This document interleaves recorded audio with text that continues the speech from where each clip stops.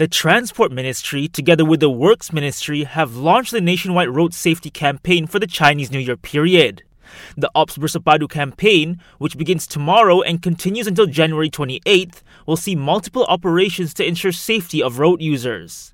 This includes speed traps, undercover checks on express buses, and special monitoring of traffic hotspots. There will also be a ban on heavy vehicles on highways 2 days before and after Chinese New Year. The revised 2023 budget will focus on SMEs as well as the green and digital economy.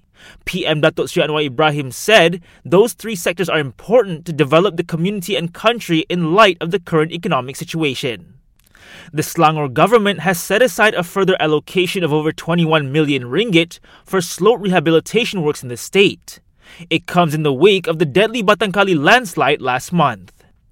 A school headmaster in CNY lost a total of 109,000 ringgit meant for school financial aid after a thief broke into his car while he was having a drink. And a gunman has killed 6 people, including a 6-month-old baby and its teenage mother in California, USA, in what police believe is a gang or drug-related attack.